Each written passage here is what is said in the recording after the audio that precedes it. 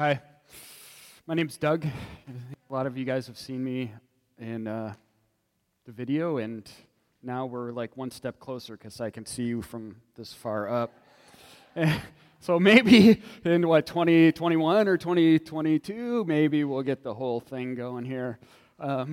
So yeah, thanks for letting me come back again. It's good to be here in person and see faces, put names to faces, and that type of thing. And so I wanted to say that you guys have been going through Ephesians, and today was supposed to be Ephesians chapter 6, the last chapter of Ephesians. And after talking with Steve a little bit and some of my own thoughts, it felt like we're going on this trail, right? And there are two types of hikers, in my opinion. All hikers are good hikers, but there are two types. Hikers that are like destination, man, I'm going to get there, and I can't wait to see what happens at the end, and bam, they're going. And then there are the other hikers that are like, oh, there's a flower, there's a ladybug, and they enjoy the process, they enjoy the journey, and I am the latter. My wife is the former, or no. Yes, she's not my wife, but we're friends. This is Becky. Let's put it easier. I like the destination. My wife likes the journey. All right? Well, today we are going to take a step off from the journey and stop at the destination, or stop before the destination, the journey being Ephesians, taking a step off, and we're going to look around. We're going to look around at some beautiful scenery, some nice trees, some great lakes, some clear blue skies, but then we're going to also look at some burnt out things, some decaying things, some rotting animals, some things that are probably hard to look at. So we're going to go into doing that, and just to be transparent, like I wasn't going to be transparent, just to put it out there, we're gonna talk specifically about Black Lives Matters, police brutality, suffering, pain, our response to that. Big topic, lots of books, lots of people have written on it. We're going to scratch away at it today because it's out there in front of us and it's hitting worldwide. And I can imagine some of you are like going, can we, for the love of God, get away from that for one time, because I can't get away from it anywhere else. And there are probably a few of you going, it's about time we talked about it in a church setting. So there's a wide berth of people's thoughts and experiences with that. Part of the way we're going to do that is I'm going to have Becky come on up. And we're gonna Becky's an Old Testament professor, and she really loves it when you say Dr. Becky Josberger. And you just go, hello, Dr. Becky Josberger, I'm so impressed by you. She really likes that. So we're gonna take a conversational approach for a couple of reasons. One is she's got a lot of great insight, and we've talked about this before, and I think rather than me trying to pull it and then give it to you, it's great to come from her experience. Also, we're modeling a discussion here, and that's one of the things that's been asked for forever about race relations, is to have a discussion. So let's put that into practice here. Another reason is it doesn't feel like I'm just regurgitating information to you and I'm telling you what I think and why I think that and whatever. It is a process, and we're learning. We're at different stages. One more caveat before I let Becky tell you about some of her things is just by the fact of me mentioning Black Lives Matters, police brutality, injustice, it seems like a very either-or position, either one side or the other. And I've had to, especially in the last months, and I've been working on this for the last few years, think about things sometimes as an both-and experience. Our linear thought is it's either this or it's that. And Eastern thought, and surprisingly, I don't know if this is an Eastern book. It's not a Western book, it's an Eastern book. Eastern thought is very much both and. What do you mean? Well, Jesus says it all the time. If you lose your life, you're going to find it. Those will be the last, will be the first. Those are pretty both and weird sorts of combinations that don't fit linearly into what we might think. So we're talking about this not to create an either-or position, but a both-and position. This has been personal for me in some ways, and I wasn't sure that I was going to share this, but I did the first service, so I should this time. But I have my youngest daughter. I have 3 daughters. My youngest daughter is 16, and she's adopted from China, and we got her when she was 11 months old. Needless to say, she does not have blonde hair or blue eyes, nor does she have any kind of Swedish in her background, which is what my 2 biological kids have, which I have, and my wife has, and everybody else. So we've experienced awkward conversations, and weird comments. We've had to discuss things with Sylvia, with our family, with others. So I have that side. The other side, if you will, both and, I was a police officer for 10 years in Oregon City and Woodburn.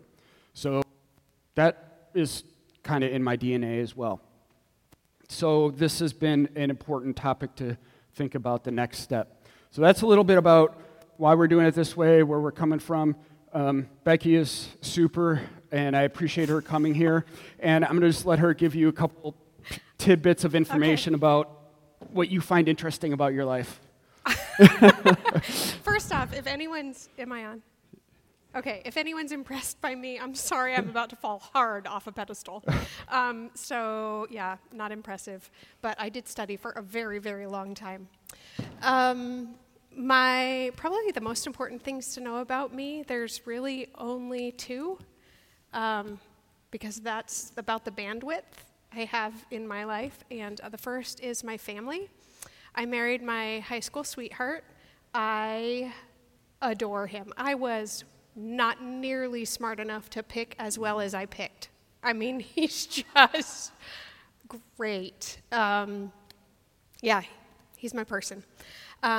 He took the kids camping this weekend, and I couldn't go because we were doing this. So as much as I love them, I also got the first hours alone in a room since COVID started. Oh, yeah. So I am feeling, and I got a haircut for the first time since, I'm on top of the world right now. Plus, I'm in church with other believers. I don't even know you, and I know your hearts from the songs you sing, and we prayed together this morning backstage, and I just, happy is the only word I can think of. So, what does that have to do with my family? Anyway, I have 4 kids. My oldest is 23, and she's a newlywed. She married in October. My next one is 22 or 21. I have to check later. She was born in 90. I have 4. She is a whitewater rafting guide, so if any of you are into adventure, she takes people over the largest commercially waterfall in the United States. So she does that out at White Salmon. She's a spunky little thing. I have a 14-year-old, Emily Grace. She is my little clone. She actually is at that stage where she fits in better with the older kids right now than she does with her 12-year-old brother, who, I love him, and he's 12, and he's been locked in the house with no friends for a very long time. So we're praying for him. So that's one half of my life. The other half of my life is that I absolutely adore the Old Testament. I like Hebrew. I teach Hebrew. I've written a Hebrew grammar. I enjoy that because it gets people into the text. So I could talk about that all day long. Just know that there are no other skills. So pretty much when I do anything ridiculous, my family just looks and says, she's good at Hebrew. It'll be okay. And it's true. So that's me. I really love looking at the Old Testament for a number of reasons, but one is going to come through today. There's an honestness about it, a rawness. Sometimes it's very uncomfortable and rather brutal. but I appreciate the honesty about life and that there is a place for us to be hurting and broken in the midst of everything that goes on in the world. And so. Yeah, true that. And we had Lamentations 3 read, and Lamentations is 6, 12 chapters, something more than 3. 6. So, and we had 5. 5. Okay, good. So Lamentations is 5 chapters, and we had part of chapter 3 read, and that is a very hopeful, very optimistic, very forward-thinking chapter, or part of the chapter. It's not even the whole chapter. But in order to get to that part that we really like, and probably even if you didn't know it was from Lamentations, you're like, I've heard that before somewhere. We talk a lot about there is the pain, brutality, suffering that is surrounded by that. And you want to give us some insight, some thoughts as it relates to, again, we're not trying to it does relate to all pain and suffering, but we're also trying to really dive in and poke at the current situation. So, Yeah, by current situation, again, we're talking about some of the things that have been going on recently in our culture. COVID is one of them. Loneliness, fear. I might be just over it by now, so the fear for me isn't quite as strong. But at the beginning, those first few days when the government's telling us we're shutting everything down, but don't be scared. But schools are closed, and no one can fly anywhere, and you can't leave your house. But don't be afraid. I was like, I'm afraid. I don't know what in the world is going on. So those kinds of things. And then even more recently with the spotlight put on the murder of George Floyd and a number of others, and people of color standing up and saying, look, guys, this isn't a one-time thing. This is what we deal with. This is our life. So, and again, I love how you alluded to this earlier. There's so many perspectives. I had to make some decisions because of some of the faculty I'm on and different boards that I serve with, and the decision even to sign a statement, can I say I align myself with Black Lives Matter? But what about the police officers out there? Will they hear that and think that I want them, how am I supposed to respond? And a teaser, a little bit of an alert, we don't know. You're not going to walk out of here with they thought this. Yeah, if you want your money back right now, go get your refund. He's walking away. Yeah, exactly. But there is a response. And there are actually a couple of responses that Scripture does model. And I picked Lamentations 3 for a couple of reasons. One of them is that I don't know how many of you are on social media. Facebook is about as sophisticated as I get. But you'll see these calls from godly men and women around the country calling people to lament. And our pastor, Tim Osborne at Mosaic in Portland, did the same thing. He called for lament. And this was right after the riots. And I was like, yeah, praise God, someone's using a word from the Old Testament, and let's lament. But I realized as I was reading passages about lament that it didn't quite fit me, but it did fit the situation. So this is one of the things we're going to talk about. The first time I picked a passage that shows lament from the perspective of the person that is absolutely beat up, feels brutalized. And then I picked another passage that kind of fits my response, my feelings a little bit better, and that is the one that is looking at the brutality on every level, police, and just grieved, just so sad that I want to lament or repent or whatever, but I don't quite know what to do. And so we'll get to that one in a minute. But the first one is Lamentations 3. And ironically, it was not hard to find this passage because ever since I started studying the Old Testament, this passage, when I read it, slowly, I read it lots of times before, but when I read it slowly and realized one of the things it was saying, it became the quintessential vision, image for me. Poetry is very full of image of what it looks like to feel beat up by life. And that image that's couched in these verses I'm going to read is the image of God having attacked a person. Now, that sounds just outrageous right there. We could stop and have a whole dialogue about that. But if you've ever suffered pain, I shared this in the first service. I hope it's okay to share again. It's a little bit transparent. But my husband and I had a son that we lost a few hours after he was born, about 14 years ago. And I did not rage against premature labor. I didn't rage, I raged at God. Like, God, why did you let this happen? And that's what the author's doing. He's taking the oppression that he has felt and saying, God, why did you do this to me? Now, to the image that he gives is one of God kneeling on his neck and grinding his face in the dirt after he has subjugated him. And so I'm watching this video that I couldn't watch very much of, and I'm going, Lamentations 3. Drama. Probably I might be the only person in the world looking at it and seeing that. Thanks, Doug.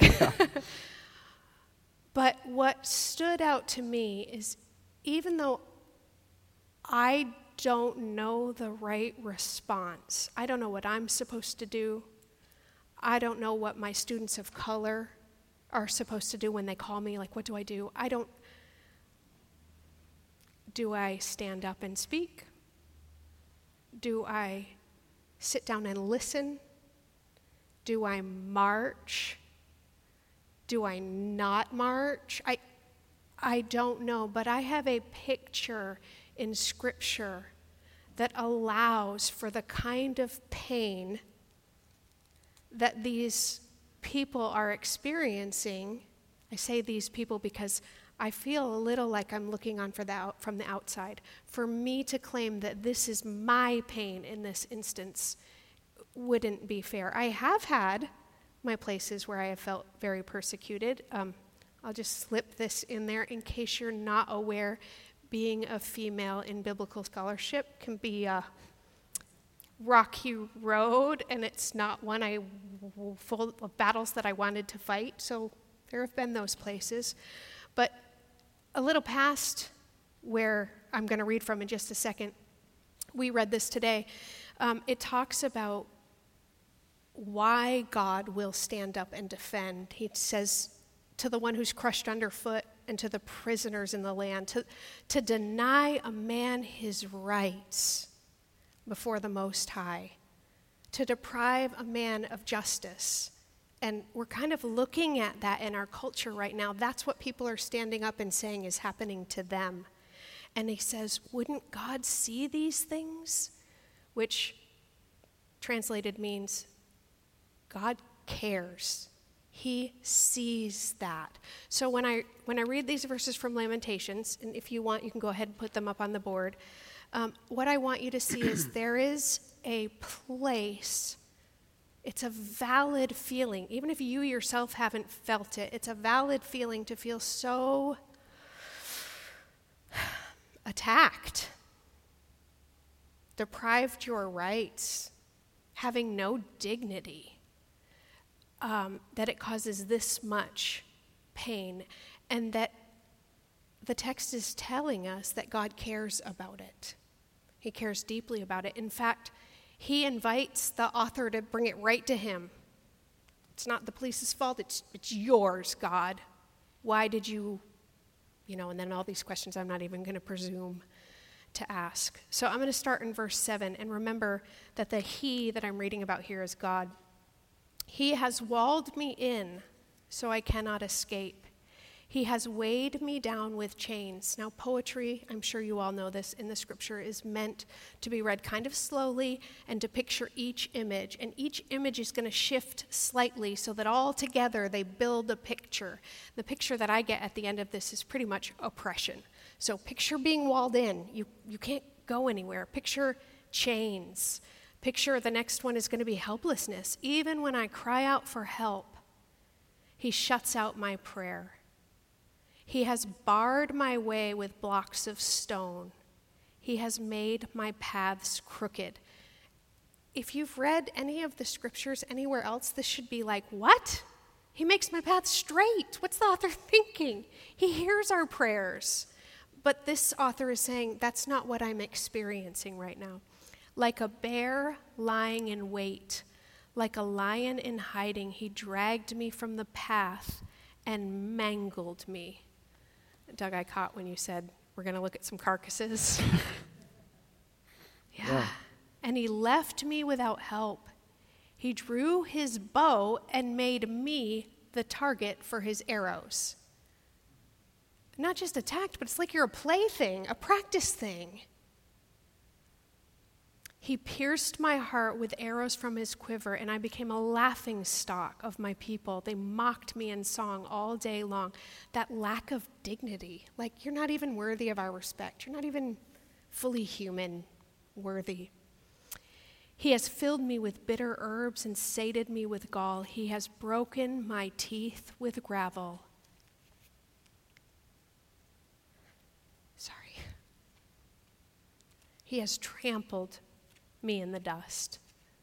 Again, if you've ever had a big brother or been a big brother, this is that image where you've already conquered them and submitted them, but it's not quite enough. You're not quite done. They're down, but they're not out yet. So,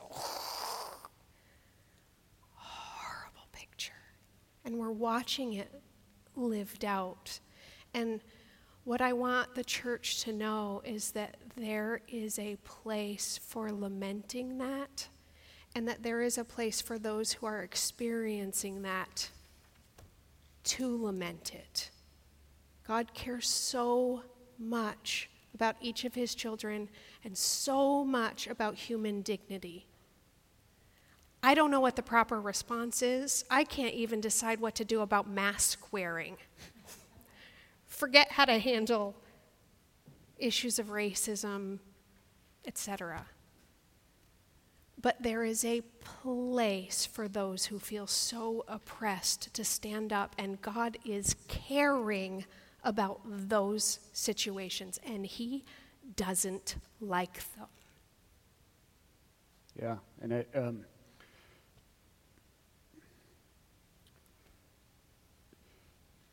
you use the phrase beat up by life, and you use several other phrases, but the big church, and as we've talked about it, the big church often seems like we're somewhat comfortable with bad things happening to good people. We don't have the greatest understanding of why that is. We're okay even with saying, oh, God allowed that to happen. But this is taking it to a God, you did this to me. You did it. You didn't just allow it, but you did it. And that is and for you to be able to say that and point out in Scripture that that's an okay, and God doesn't freak out. God's not ticked about that, no. Right? Yeah. So we have we can be relaxed about that as well. Yeah, and I forgot to tie it back into the hope that we read, because there is that hope at the end in 22 to 24. He says, because of the Lord's great love, we're not consumed. Like, this is awful. My face are ground in the dust. I'm feeling all of these things. But you're a God of love, and your compassions never fail. They are new every morning. Great is your faithfulness. I say to myself, the Lord is my portion, therefore I will wait for him. And you talked earlier about the both and. We have this, it's one of the most beautiful pictures of hope in the entire Old Testament, but you'll read just a little further and it's going to go back to 2 more chapters of yuck. It's just this glimpse of hope that we hold on to. So the thought that you can, maybe this isn't a difficult thought for you. I remember again when I was grieving, there was the idea that I had to suffer righteously. And I didn't know what that looked like, but I thought it meant looking like nothing was wrong. And that's a common perception. I wish I knew you all better to know where you stood on that, but we have that common tendency. And this text says, no, just because you're allowing yourself to grieve so deeply, whether it's over COVID or the loss of a loved one or feeling persecuted and attacked, or for police, that their job just got so much harder and so much more thankless. Or people of color that are going, really, you care now? We've been talking about this forever. This is my life. Either way, if you hold on to that, it doesn't mean that you aren't also holding on to the hope of God. There's room for the both and there's room for pain. And God just says, here, if there's nothing else you take away, this is what God says. He says, bring it to me. Bring it to me, as brutal as it feels. Bring it to me. I got this. I can handle it. I'm that big. And as we all get older in life, the pains of feeling this lament versus just seeing suffering but feeling lament, I think hits harder, or hits differently. Maybe not even harder, hits differently. And I'm glad that you mentioned them. Thank you for sharing your one of the places in life where you lamented. Thank you for sharing that, because even though it's not specific to this point in this time about the situations we're talking about, we will all have experiences with lament. We're just honing it in onto this. So then it brings to the point, okay, we can let people have these feelings. God's okay with it. Now, what do we do? Those that are not feeling lament, those that are not feeling ground into the pavement, what do we as believers do with that? Because our brothers and our sisters and our non-believers that we want to walk through that door are legit feeling that. So Yeah. Well, and that's what, I remember when I started this, I said, I was hearing lament and going, yay, and then I was going to read all the passages that, because I'm a biblical scholar, I know are lament, and they weren't quite resonating with me. I realized that there is something that resonates well with me, who, not just because of my skin color, just the place I am in my life is not feeling the same attacked, whatever. But what I am feeling is kind of hopeless pain. You look and think, anything I say is going to be offensive. I want to do something, but none of the ideas that we're doing seem to be working. People are calling me and saying, okay, what's the right position to stand on this? And I'm like, I have no idea. No idea. And my husband said the other day, you kind of seem like a chameleon. One student will call and they'll be so angry and they're marching and their every Instagram photo is this and that. And you're like, yes, I feel you. And then you hang up the phone and someone else calls and they're like, can't believe they called me a racist. My husband's a police officer and my grandfather fought in the war and he loved, and I'm like, I know. I'm nothing. So that's the place that I sit. What do I do with that? Because it's not in any way a lack of caring, but at the same time, I'm not feeling brutalized.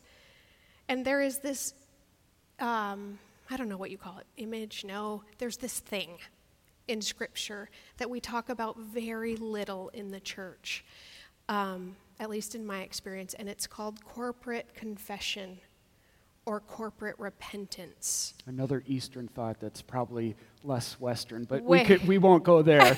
Yeah. Yeah. Well, because we think if I repent or confess, I have to have done something horribly wrong to repent or confess.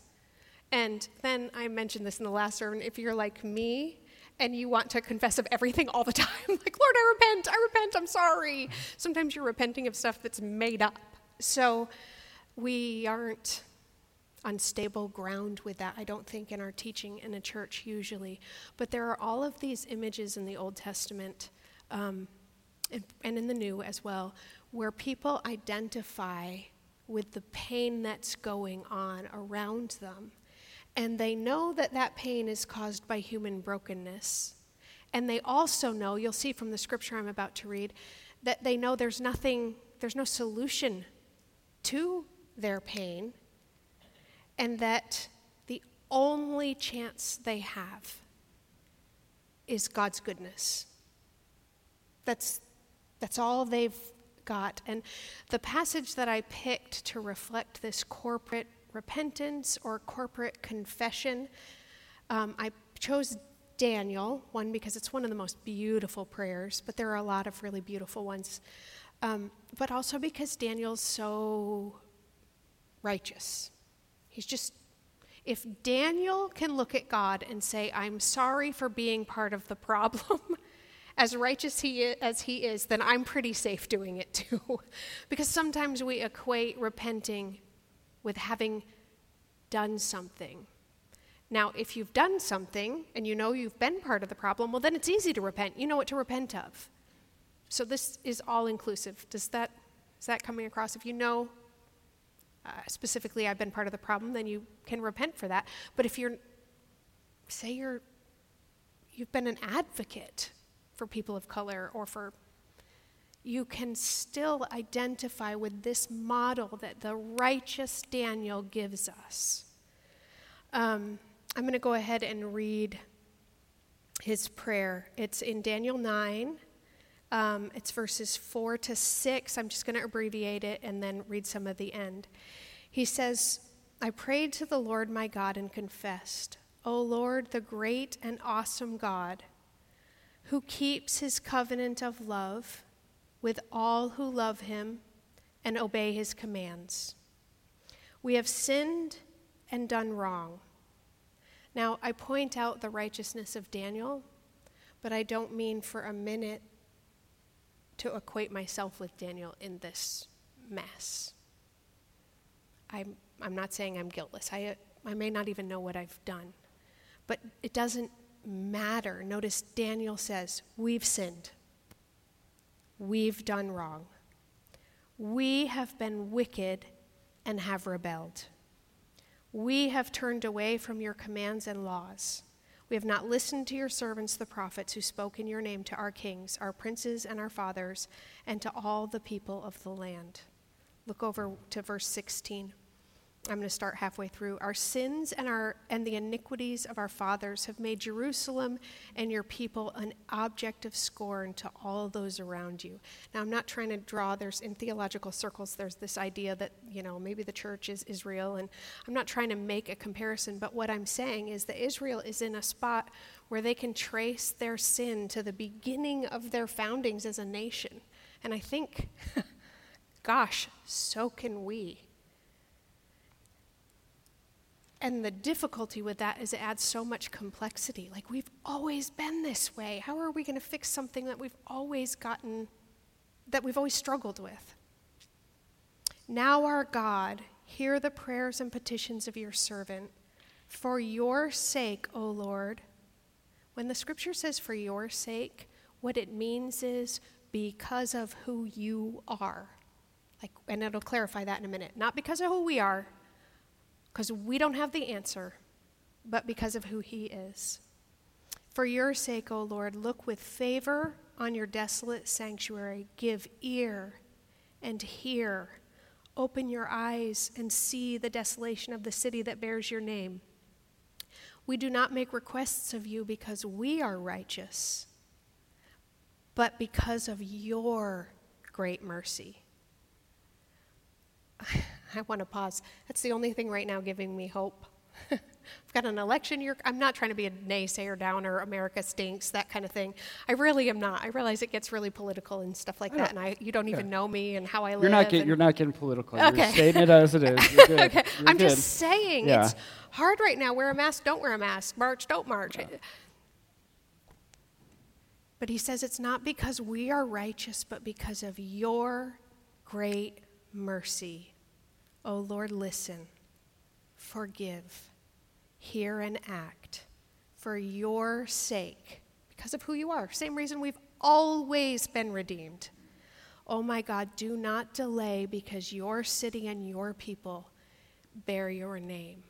And so when we're feeling these things that I think we're all feeling at some level, I confess I don't feel them quite as deeply today because I had a haircut, some time alone, and I'm worshiping with God's people. But in the ups and downs, when we're feeling those things, there is a model in Scripture of what we do with them. We take them right to God and say, you were our only hope from the beginning anyway.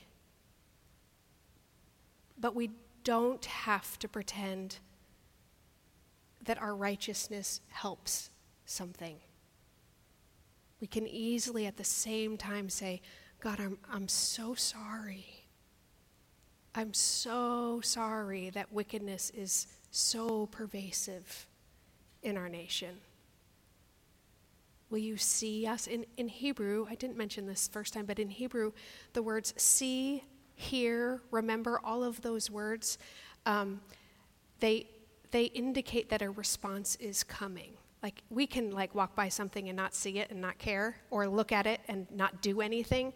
That concept is just out of question for the Hebrew mindset. If God sees, he sees everything. The Israelites didn't forget that. Daniel wasn't like, hey, over here, God. What he means is focus your attention on this, because then you must act. It's part of their vocabulary. Hear our cries, then you have to respond. It's kind of like a mom walking by a room where a baby's crying, her baby. Yeah, she's gonna hear, and it's going to affect her. And that's what they're asking of God. But again, it's because of who he is. So, yeah, in short, this text reminds me that we really do have a response that we can count on. Yeah. But we don't have to be either arrogant. We can be very humble and repentant. Because if Daniel can be, then we all can be. And we can also understand that when it looks helpless, it really is. There's nothing we're going to bring. If God calls you to do something, do it. But there's nothing that we're going to have that magic solution, because it's absolutely in his hands, and it has been since the beginning of time. And actually, the whole story of Scriptures is the story of God calling his people to recognize that all the way through on every level. Another reason why this is helpful is when I started it just occurred to me a couple days ago, but comparing it to Nehemiah, and you guys all worked diligently through Nehemiah. It's been very practical also for your church, because you guys are rebuilding the church, right? And so that was part of the reason to look through Nehemiah. And unless it says somewhere in Hebrew that I don't know, I don't think Nehemiah is the sin that's talked about. No, so there's no. Isn't he the hair puller, though? Or is that yeah, he does. He pulls a lot of hair. He's beards. He likes beards, to pull, yes. Yeah. So Nehemiah does all this great stuff, right, to rebuild the temple, and then when he comes back, the last 2 verses in the whole book, the last chapter, he comes back and things are a wreck again. I mean, it's a shambles. It's something that he did not want. And Nehemiah says, thus I cleansed from everything foreign and established the duties of the priests and the Levites, each in his work. He's saying this to God after he sees everything. I've done these things, I've established these things. And then he goes on, and I provided for the wood offering at appointed times and for the first fruits. So Nehemiah is saying all these great things that he has done. Daniel doesn't say all these great things. And then the last few words, remember me, oh my God, for my good. Like, you look at that as a leader and you go, what a knucklehead, right? I don't want a leader that says, I'm great. Oh boy, I'm so great and I did everything right? That's not a leader, right? A leader takes responsibility for things that are not their fault. And that's why we admire Daniel so much. Yeah.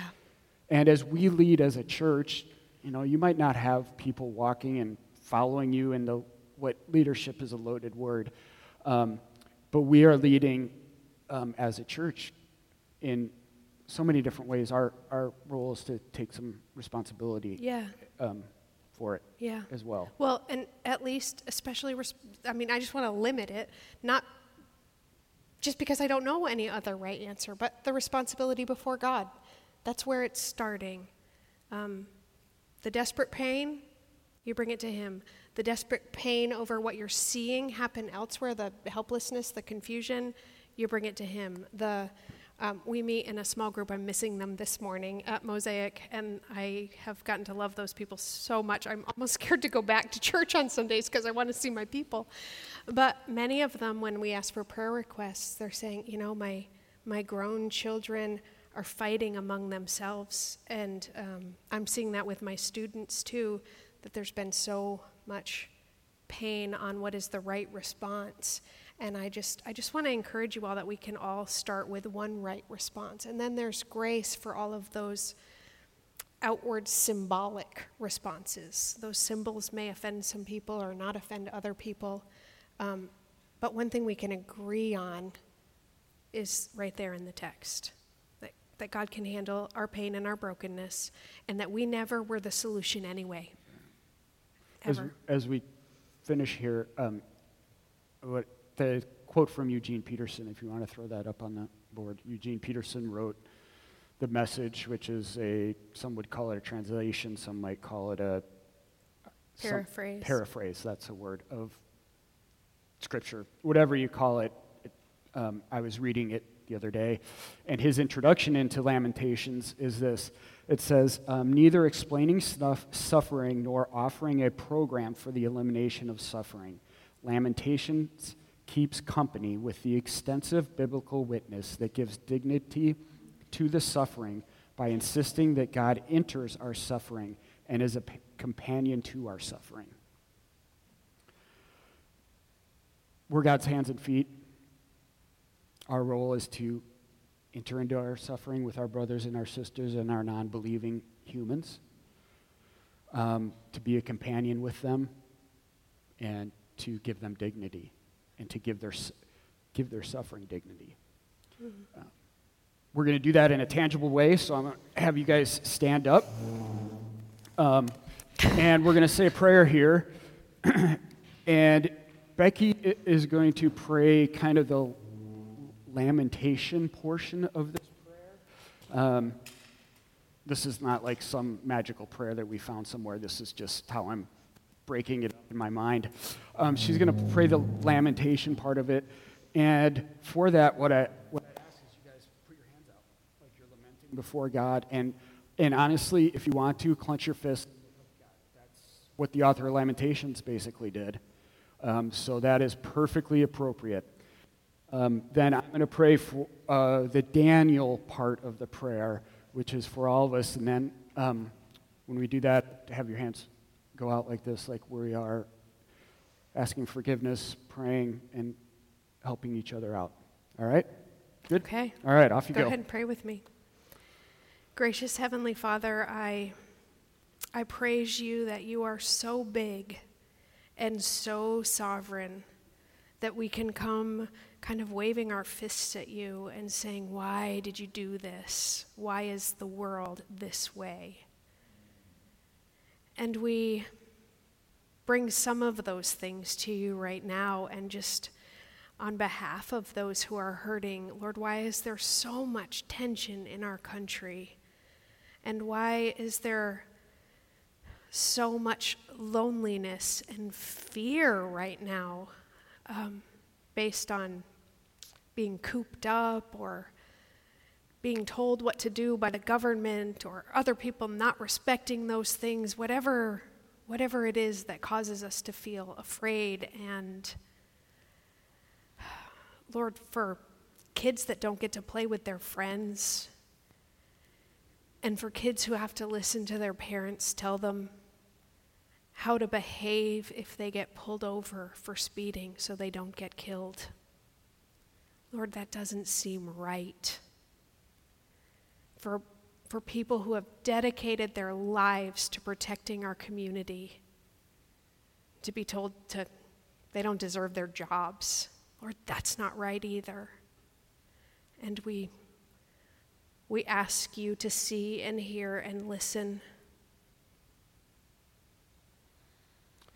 Lord, thank you that we have the freedom to meet together as believers. And we pray for those brothers and sisters that don't have this freedom. We also pray for those that have had their freedoms taken away or feel like they've had their freedoms taken away. Jesus, we are sorry. I'm sorry for the role I've played in that. And Jesus, help us to do better. Help us to do better. Amen. Amen. Thank you. All right.